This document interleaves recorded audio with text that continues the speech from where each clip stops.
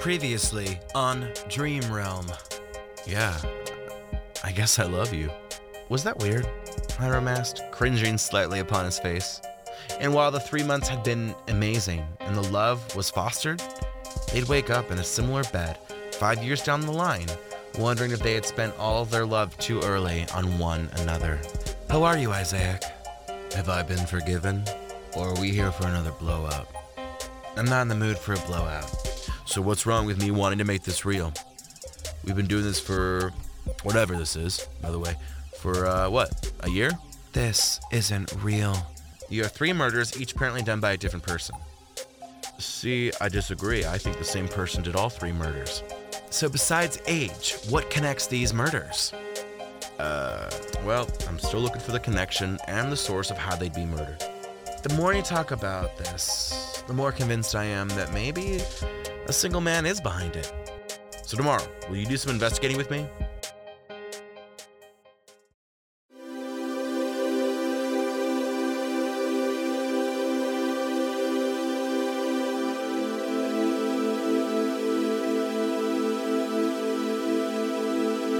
You're listening to episode 5 to the audiobook/podcast project, Dream Realm. Voiced, written, and produced by me, Matt Rebar. Part 2, Chapter 4. After causing a car accident on the South Coast and abandoning the Dream Realm for normal sleep, Jordan awoke to her current alarm. The alarm on her bedside was flashing the time as 9:23, which gave her 37 minutes until investigator Elias DeAngelis showed up at her door. Jordan wasn't sure how she could help him, although he seemed resolved to prove how the deaths of 3 girls were interconnected. Jordan was soon showered and ready to go, eating through a bowl of cereal when Elias knocked on the duplex door. She answered it and let him inside as she placed a cereal bowl in the sink. "So where to first?" Jordan asked, giving over the reins to the true leader of this crime party. "I think we followed the timeline of the crimes," Elias explained. "So first up, we'll go to Marius Gibbons' apartment. We can talk to the neighbors again, maybe get a hold of our friends, see if there was anything they might have known." "Didn't you already interview these people?" "We did, but sometimes it takes a second conversation to stir up people's memories and importance to detail. And, well, to have a different pair of ears is nice as well." They stepped outside to the driveway and stepped into Elias's 2044 Chevrolet. His car squeaked onto the street while Cardonia's top hits played on 94.1. "Her apartment isn't too far from here," Elias explained as they drove into the city, aiming for the large campus of Cardonia University, which was east of the downtown block. Cardonia University housed tens of thousands of students ranging from humanities to sciences to business and other practical career paths.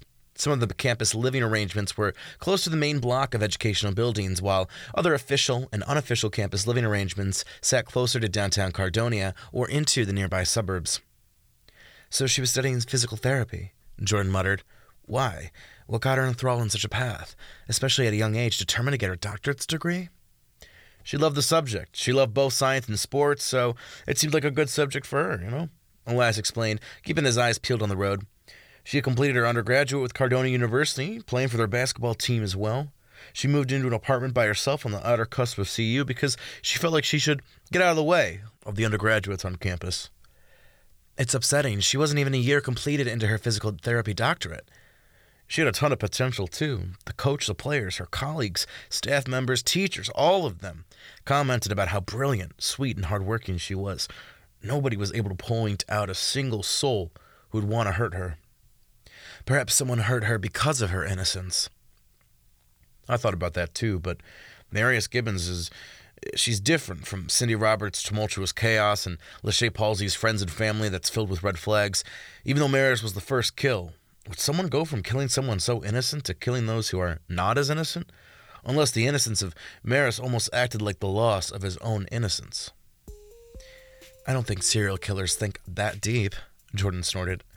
"She might have just been at the wrong place at the wrong time. Or just by walking past him did he strike an interest. None of the girls look the same either. It's not 3 white girls or 3 Jewish girls. They're random victims in a way, although what would connect them?" Elias DeAngelis pulled up at a meter beside Marius's apartment complex. It was a 3-floor thin building shaped like a rectangle and situated between other buildings of the same size and height. These buildings had only been built within the last 30 years, although they kind of looked rustic, with a fake sense of history within them. The two walked inside, got through the security program with the code Elias was given on behalf of the property manager, and made their way to the third floor. In total, there were 16 apartments, including the sub-basement apartments, which had those kind of thin basement windows. Maris lived in one of the basement apartments because it was cheaper due to the fact that it was in the basement. Elias had the key to the apartment, and the two entered. The apartment suite was rectangular and featured a kitchen, a living and dining room, a single bedroom, and a bathroom. It was a little spacious considering how the room was designed. The space was definitely monitored by some girl in her 20s. The furniture was chic and monochromed in beige, pictures on the borderline of being involved with sorority scrapbooking, decor most likely bought at Target clearance, and books about physical therapy and sports laden onto the free space. There was a television with a USB cord for a laptop as well. Posters of the Cardonia sports teams lit up the walls, as did a couple posters of Cardonia University sports, specifically basketball. She had a laptop. Did you find it? We found it and managed to probe it. Nothing suspicious came up. Her life feels too beautiful, Jordan explained as she eyed some of the photos. She could easily identify Maris in all of them. She looked joyful with her friends and family. Each photo seemed more haunting than the photo previously. Each story whiffed out as easy as breath to a lit candle. It's tragic to think she was a victim of circumstance, that her peaceful life would have remained had she just not been randomly selected. Jordan moved to the kitchen while Elias offered a reassuring nod. The kitchen was simple. A blender, a coffee maker, a microwave were situated on the counter while there was no remaining food within the kitchen. All of it had been thrown out. The bathroom, too, held little secrets about understanding more about Maris Gibbons. She enjoyed Japanese blossom soap, used Head & Shoulders shampoo, used minimal makeup. A rather dry towel hung on the rack behind Jordan, who couldn't help but wonder if it had been used during Maris's last shower. Finally, Jordan entered Maris's bedroom, the core of the apartment. Maris had been lying there upon the bed when she had been found. Her death happening on the bed, besides it, whatever secrets said life could have, died in this room before Jordan's forage. There was a large desk, a book laying open to a chapter about muscle memory and pain, while a small bin of clothes had yet to be sorted from the community washer and dryer. More posters hung up on the walls, a small tray of trophies loaded into the room's lone bookcase. On the bedstand table was a cute lamp and a dream mask and its connecting cables. Interesting, Jordan cried out slightly as Elias walked into the room. She went on the dream realm. Isn't everyone? Well, she had all these pictures. I guess I didn't think she'd have time or care enough to go on. She had a mask. Doesn't mean she used it too much. True, but it's on a charger dock close to her bed. She probably used it at least on a weekly basis. Maybe she used the dream mask for dates. She was single. Jordan turned to some of the photos. What if there was a boy she pissed off? Some ex-boyfriend? We already checked. It doesn't appear like she dated anybody at Cardonia University, and even if she had, how do we connect that to Lachey and Cindy? Damn. Jordan moved out of the bedroom and to the door. Let's go see if the neighbors heard anything. The neighbors had not heard anything. While Maris Gibbons had lived in 002, and with 001 being absent, 003 and 004 were both home, and neither of them really could attest to much. Jordan and Elias left the apartment complex in less than a half hour upon their arrival. If nobody saw anything, then he must have snuck into her apartment, Jordan surmised. Or she greeted him, let him in? Granted, the accounts of an old man and even older woman didn't say any much. They're both sleeping. They didn't hear anything. The neighbors, maybe they had sleeping medication that just blocked out any chance of them hearing anything. Should we go down to see you? No. That sounds like a waste of time. Jordan looked around the street and towards the intersections which had video cameras. The apartment nor the street have cameras. That's a facet which would have saved us so much time. It's 2060, and we still don't have cameras on every goddamn block. Well, people want a right to privacy, which means people's right to live is taken away then. So what should we do? Elias switched gears. Should we go down to see you? Fine. I guess we can, Jordan agreed as they entered Elias's car. Did anyone on the basketball team have an unverified alibi? 2 players, Jake Ravelski, Mason Perro, but both of them said they were at the party, but there's no photos of them at the party. To make it more interesting, their phones were turned off, so we don't have a location for where they were. Phones were turned off, Jordan questioned. That has to be something. Ironically, basketball practice was in session that Saturday mid-morning. With important games coming up, Coach Byers was making everyone work hard. He was also still in shock about the death of Maris Gibbons earlier in the week. She was just amazing. I can't even begin to explain what an asset she was for the team and the players, as well as an amazing citizen in person. Well, we do plan on catching the man responsible for this, Jordan explained. We will keep you notified if anything else comes up. We did have a few questions for two players, Jack Ravelski and Mason Perro. Without hesitation, Coach Byers turned out to the sea of college men. Ravelski, Perro! Coach Byers cried out to the players. Immediately, two broke rank and ran over to stand beside Coach. You two, go talk with these detectives, please, okay? Yes, sir, both men said at the same time, as Coach Byers turned to yell at someone's lack of form. Minutes later, Ravelski and Perro were within separate racquetball courts. Where were you on Sunday night? Everyone else was at some kind of special hurrah party. You and Perro were the only ones not accounted for. DeAngelis asked Ravelski, who immediately turned sour. I was at the party, so was Perro, Ravelski snapped. What ground do you have questioning my alibi? Well, everyone else in there has at least 3 or 4 photos, a couple videos as well, but you two aren't to be found in any of it. We were there. Just because we didn't use social media doesn't mean we weren't seen. In the room with Jordan and Mason Perro, the truth had quickly come out. We were there, Mason explained, but we were in the garage. Why were you in the garage? Jordan questioned. Jack and I, kind of seen each other? You two are involved romantically? No, not romantically. I guess just sexually. I mean, we were in the garage just fooling around. We turned off our phones just so we didn't have to worry about other people. I promise that's what we were doing. Do you have any other proof besides your word? Jordan questioned. Mason sighed and pulled out his phone from his basketball shorts and showed Jordan a photo of him and Jack Ravelski cuddled up together. Ah, I see. Jordan's mind was cleared. How long has this been going on? A couple months, ever since Jack broke up with his ex. You do realize it's okay if you're bisexual or pansexual or gay? I'm not. It's just different with Jack, okay? Minutes later, Jordan and Elias were walking out of the sports complex. Jack was lying about being at the party. No, he was there, Jordan explained. He was just getting it on with Mason Perro in the garage. You're shitting me.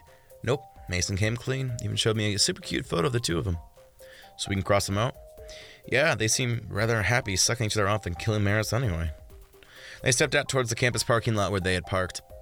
So should we go investigate Cindy Roberts' house? You said she worked for Giori's, right? That's not too far from here. Maybe we can stop there first. Yeah, we can. Elias nodded. I'll be tempted to buy food, but it'll be weird questioning the place while eating a calzone. Chapter 5. While Elias drove from Cardonia University to Giori's restaurant, Judge Lynn Rexstrom happened to call Jordan. So I'm making enchiladas for tonight. Figured it would be a good kick for a Saturday night, Lynn explained over the phone. You don't need to bring anything, just yourself, okay? But make sure you look good, get here at 6:15 just so I can just take a good look at you before he comes over, okay? Oh, this is tonight, right? Don't tell me you forgot, Jordan. I didn't forget, I remembered now. Please tell me you can still come. I can, but please tell me you're not putting me through some blind date. I mean, I'm not. And I promise you, it's just a little getting to know you kind of dinner. Those are the worst. 6:15, Lynn chuckled before hanging up the phone. Jordan rolled her eyes and looked over at Elias. I've been roped into a dinner at Lynn's house at 6:15 p.m., which means I need to get ready at 5:30. Don't worry, we probably will be done before that, Elias confirmed. I do actually want to have a social life of my own. Oh, any plans tonight?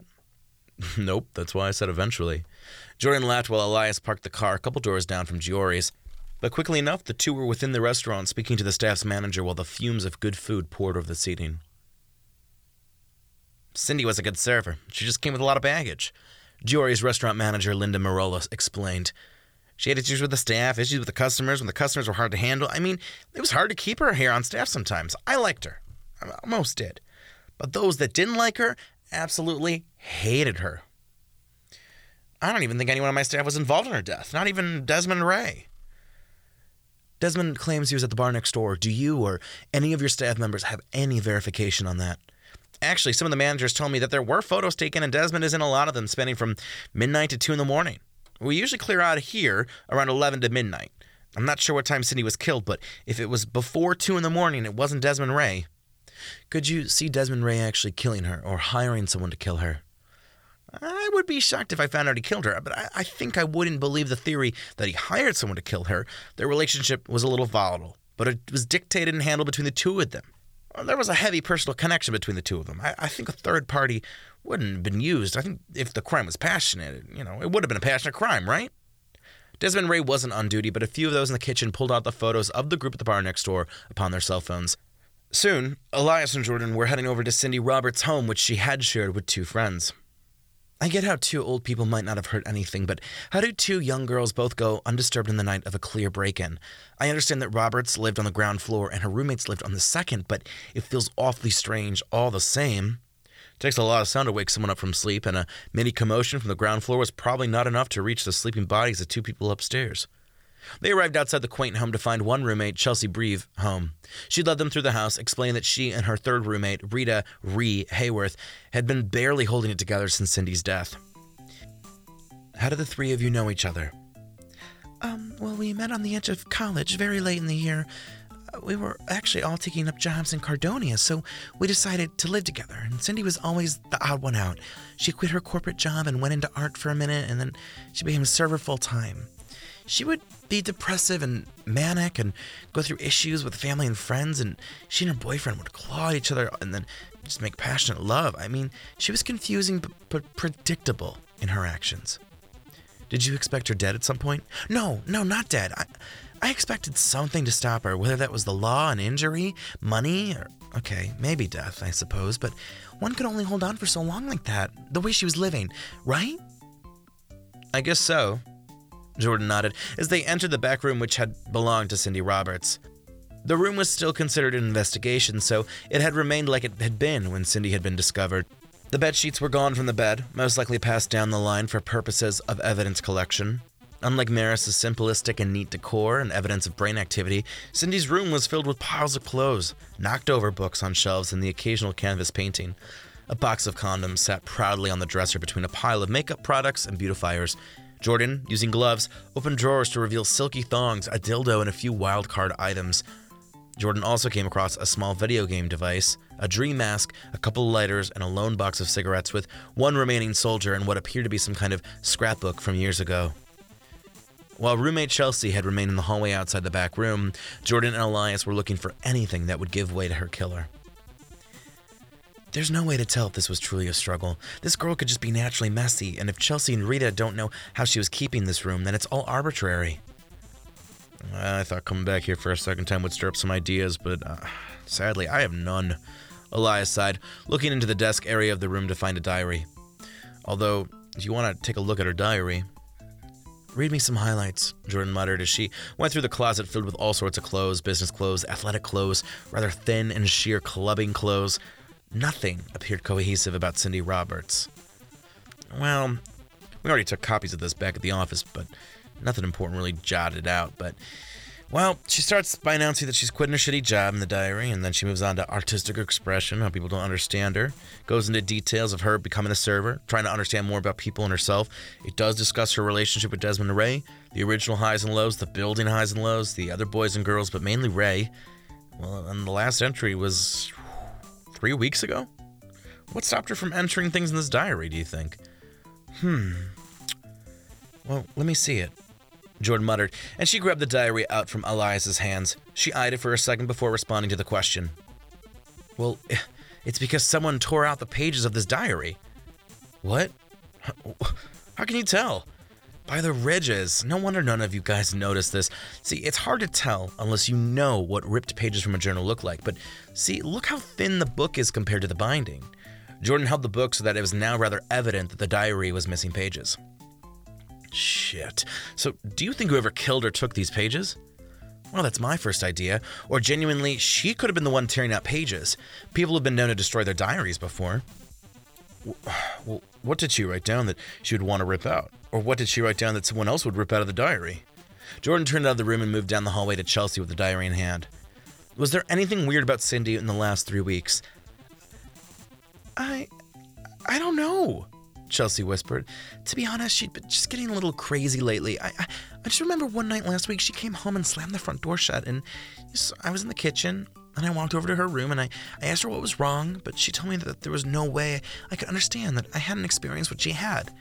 She said the only people who understood were some friends of hers, some other friends. I don't know who she was talking about, but she practically closed the door in my face. What other friends did she have? I have no idea. I don't even think she really had any. After finishing up at Cindy Roberts' bedroom, Elias drove the two of them to Lachey Palsey's residence. Lachey's parents almost refused them to actually enter the house. They didn't have the actual warrant on hand regarding the crime scene. On top of them, the parents refused to talk to them. That was a common theme with Lachey's friends and family. They were silent. It was clear they didn't trust the cops or the process. Well, wonder if there's something more why they don't want to speak with us. Jordan sighed as she flipped through the photos of Lachey's bedroom and body within the nearby street. They had stopped in the street, but nothing had come up on the scene. Instead, they came back to Jordan's apartment around 4 and spent another hour and a half brainstorming. They probably didn't want to speak to us because we're part of the police, but maybe they feel like whoever killed Lachey will kill the rest of the family. It was a rather gruesome murder. I wouldn't even wish that on my worst enemy. I still can't help but think of what Chelsea told me back at the house, about a night when Cindy came home upset. She talked about these friends who understood what she was going through. Who do you think these friends are? No idea. Do you think her death is connected to these friends?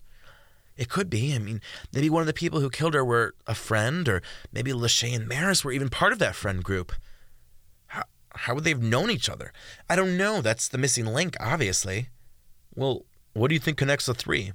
Pretty much nothing. There has to be something. Obviously, there would have to be something connecting them, but we're clearly unable to detect what's connecting them. Jordan eyed her phone and stood up. I better start to get ready for this enchilada dinner. What are you going to wear? I'd rather wear nothing and just stay here, but I guess that's impossible. You have to go. You promised Lynn you would. I'm just going to go relax. Jordan moved to her bedroom and opened up the closet and began moving clothes. She only owned skeezy painting and athletic-type clothes, and of course the occasional thrift sweater, alongside her professional court ensemble collection. There wasn't really anything which seemed to scream enchilada dinner, although Jordan decided to make it work with her most unprofessional professional outfit. As Jordan got ready to leave, she placed her phone, wallet, and keys on her large bedside table, and as she prepared to put her supplies in a small clutch purse, she noticed that the dream mask was on her table. She ended up staring at the dream mask for a second, leaving her room and walking back into the living room. Where are the photos of Lachey's bedroom? Right here, Elias explained, pulling out a series of photos from the sea of paper and handing them to Jordan. She immediately flipped through the photos, eyeing them quickly but moving on when the photo proved to lack what she desired. Soon enough, though, she came up to a photo which helped her theory, and she looked up to Elias. What are you doing tonight, after this stupid enchilada dinner? Chapter 6. How are you? Hiram asked upon her arrival into the bedroom. Only a couple weeks had passed since she had met Isaac Cora within the Dream Realm, and Jordan had been barely speaking to Hiram since then. Normally, Hiram would be asleep by now, but for some reason or other, he was still awake with a magazine in his hand. I didn't expect you to be awake, Jordan responded, as she kicked off her shoes and took off her work dress and hung it into the back of the closet. Her underwear was next to come off as she made her way to the shower. Did you drink too much coffee today? I'm just feeling more awake than sleepy, Hiram smiled. But you didn't answer my first question. How are you? I'm okay, Jordan sighed. A bit exhausted. You finished that court case you were doing with January, right? Yeah, we ended up winning. It was close, though. I could see the defense's impact on the jury, but we held strong. Good. Hiram smiled softly, but his smile was more reflective of pain than it was happiness. I'm sorry, Jordan. I haven't really been there for you lately. We haven't talked much, and I don't know if there's an issue or if I'm making something out of nothing, but thank you for being here. Thank you for being strong. You're fine, Hiram. There's no need to apologize. I mean, we've both been busy. It's not like we have no excuses. I love you, and sometimes it's hard for me to show that past, just to say it, a simple statement. I know you love me, and I love you too. For the first time, that statement felt forced from her lips. 2 hours later, she was deep within the 1980s West Coast, sitting at a stool within yesterday's and sipping on an amaretto drink. How are you? Isaac asked, sitting down next to her. In some ways, Jordan had not desired to see him, although more so she had wanted to come across him tonight. Conflicted, she admitted while continuing to sip her drink. Yourself? I'm not as conflicted, fortunately. Good, don't be. It's a shitty feeling. Okay. I'll never make sure to be in a tough situation again. Asshole. I've been learning from the best. So what's on your mind? My fiance. Like I suspected you had some complicated romance going on in the real life of yours. The last few months have been empty. We both go to work, come home, and sleep, and go back to work as well. And the weekends, well, I'm still usually working, but he goes off on his hikes and his trips without me, and we're living such separate lives, and that's probably why I don't mind sleeping with you, especially because this whole place is a fantasy world anyway, and I didn't really have a husband then. He's a fiance, but still, even then, whatever. Tonight, he apologized to me.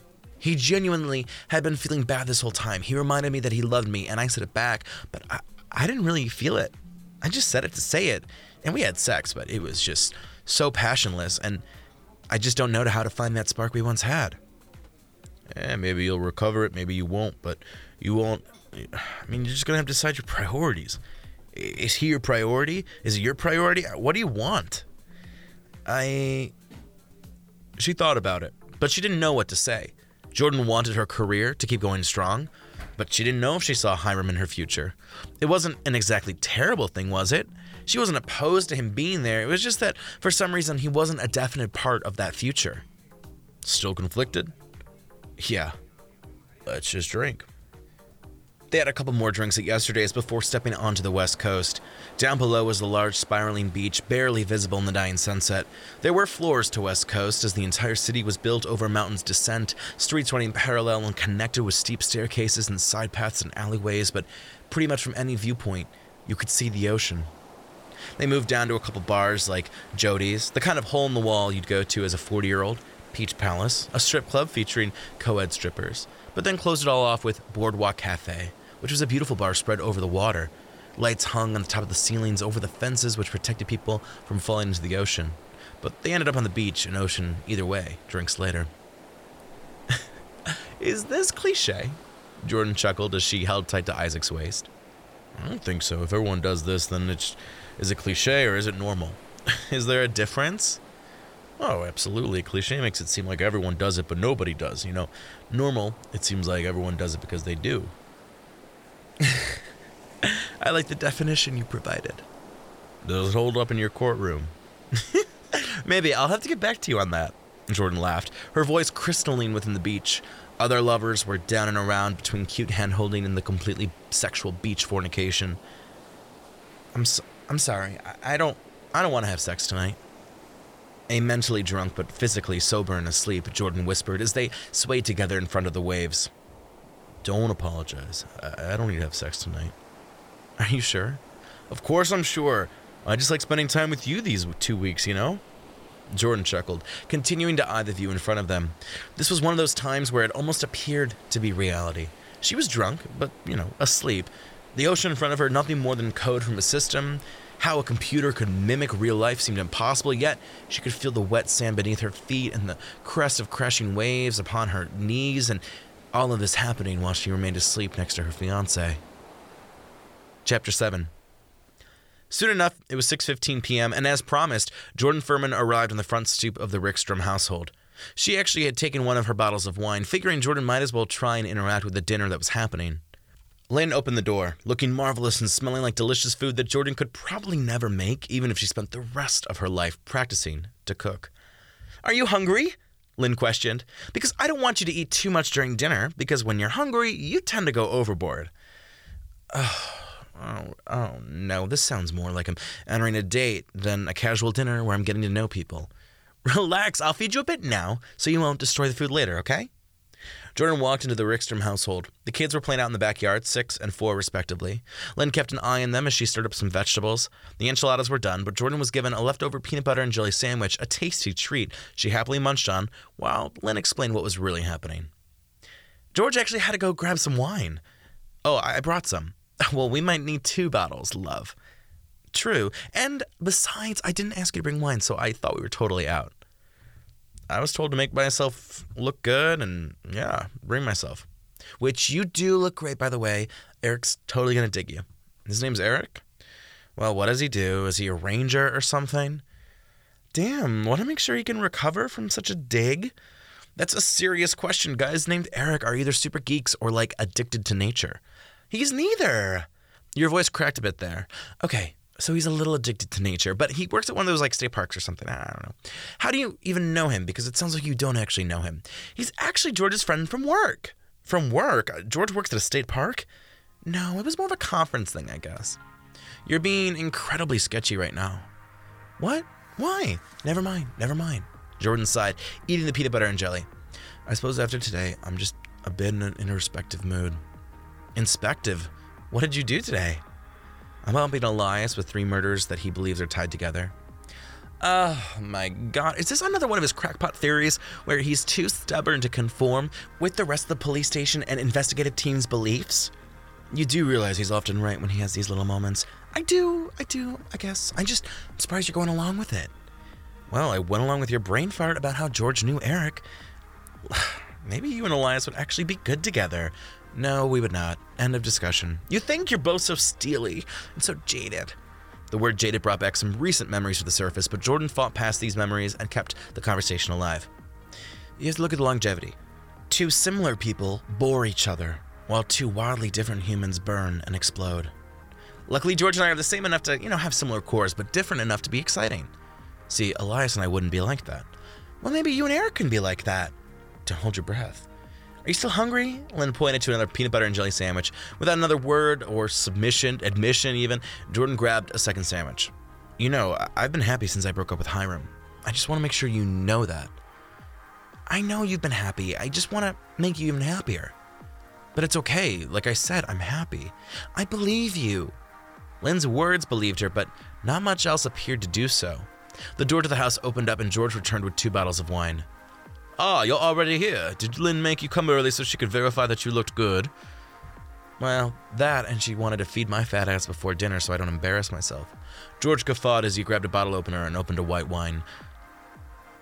Also, Lynn doesn't know how the hell you guys know Eric, so I was going to ask you, unless I'm to assume that you guys invited a random stranger to hang with us for dinner? Oh, he's a client who later became a friend, George smiled. 2 years ago, he and the park used my firm to sue a corporation who was dumping shit improperly, and these days, we still go out for the occasional drink. And do you think I should give Eric a chance? I don't know. See what you think tonight. I better be quick, otherwise I'll be a single maiden forever, according to Lynn. Lynn, did you say that to her? George gasped as he grabbed a wine glass. I didn't, Lynn gasped, stirring the vegetables into a frenzy. She's joking. She implied, she didn't say. I didn't mean... The doorbell rang, and the 3 of them paused and looked at one another. Go answer your client/friend/workshop, buddy, Jordan smiled. Shall we set the table, Lynn? As long as you don't eat anything off the table. Lynn said, a little strongly, which only made Jordan laugh heavier. 2 minutes later, the 4 were seated around a table filled with food. Eric and Jordan were formally introduced and sat across from each other, while George and Lynn sat across from each other. The kids, meanwhile, had grabbed food and traveled elsewhere, where the open bottle of white wine passed between the adults like gold. What did you do today, Eric? Lynn said in her sugary motherly tone. Eric took a large bite of gooey, gentrified enchilada before responding. I went on a bike ride through the park and then stopped at the office for a second, Eric explained. Oh, so both you and Jordan worked on your day off. So interesting, Lynn muttered. What makes you work 24/7 instead of a normal 40 hours a week? I suppose passion. Eric looked a little lost from Lynn's phrasing, and Jordan was doing her best to make it seem like it was not obvious that Lynn was trying to make connections between Jordan and Eric. It was kind of cute that Lynn cared as much as she did, but at the same time, it was perhaps too much. So next week I'll be in your neck of the woods, George explained, looking at the girls across the table. This case I was trying to minimize is going to have to play out in court, and long story short, this employer should have paid out the employee, but instead decided to fight the employee for what should be just $5,000. They're going to lose this case, probably, and spend even more money. For a couple minutes, they entertained George with his case, but then got bored and moved on to another topic involving recent politics. Thankfully, the room held similar ideology, and there wasn't too many debates. The first bottle of wine finished, and the second bottle was opened immediately. Finally, the conversation became a little bit more natural due to the tipsiness of the participants. So where do you see yourself in 5 years, Jordan? Eric asked. Do you want to be the judge like Lynn? Maybe a head prosecutor for the city? I don't know. I suppose I'll just wait for something to happen. I'm really happy where I'm at, so I'm not seeking anything more at this time. You?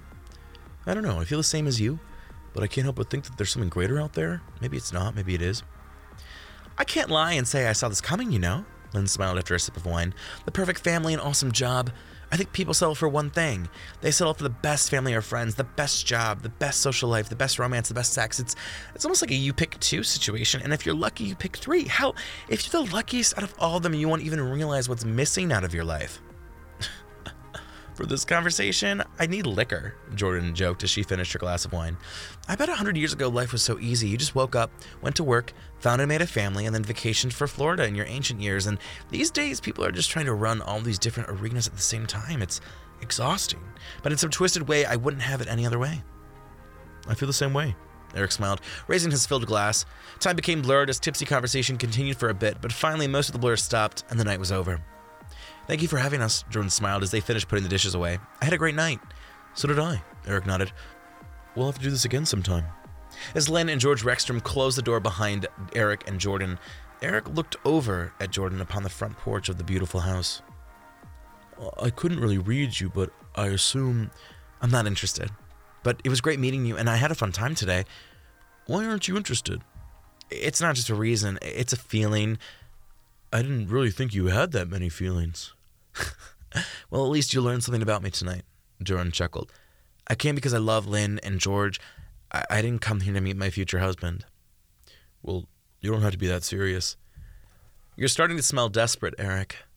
The 30s have been scary for me when it comes to women. I can't relate. Is there something else? You don't really have a right to ask those questions after one dinner. But there is, right? I could just feel it in your words, your presence, just the way you deliver. You make it seem like I'm nothing, like I'm trash. No, I had fun tonight. Don't lie, Eric sighed. These days, it's hard to make something real. It's even harder to deal with real things in person, but don't bullshit me, because you're not even bullshitting yourself. Eric walked down the porch's steps and entered his car right away. Jordan felt partially upset by how the conversation had soured, but she pulled out her phone and finally responded to Elias's texts. She had bigger fish to fry than to worry about Eric. Thank you so much for listening. For more podcasts and work done by me, Matt Rebar, check out my website at www.mattrebar.weebly.com. Tweet or Instagram me at Reebstar, Hribstar. And if you missed it, all 10 episodes of Season 1, Unconscious, Subconscious, are available on Apple Podcasts, Spotify, Google Play, and more. Until next time.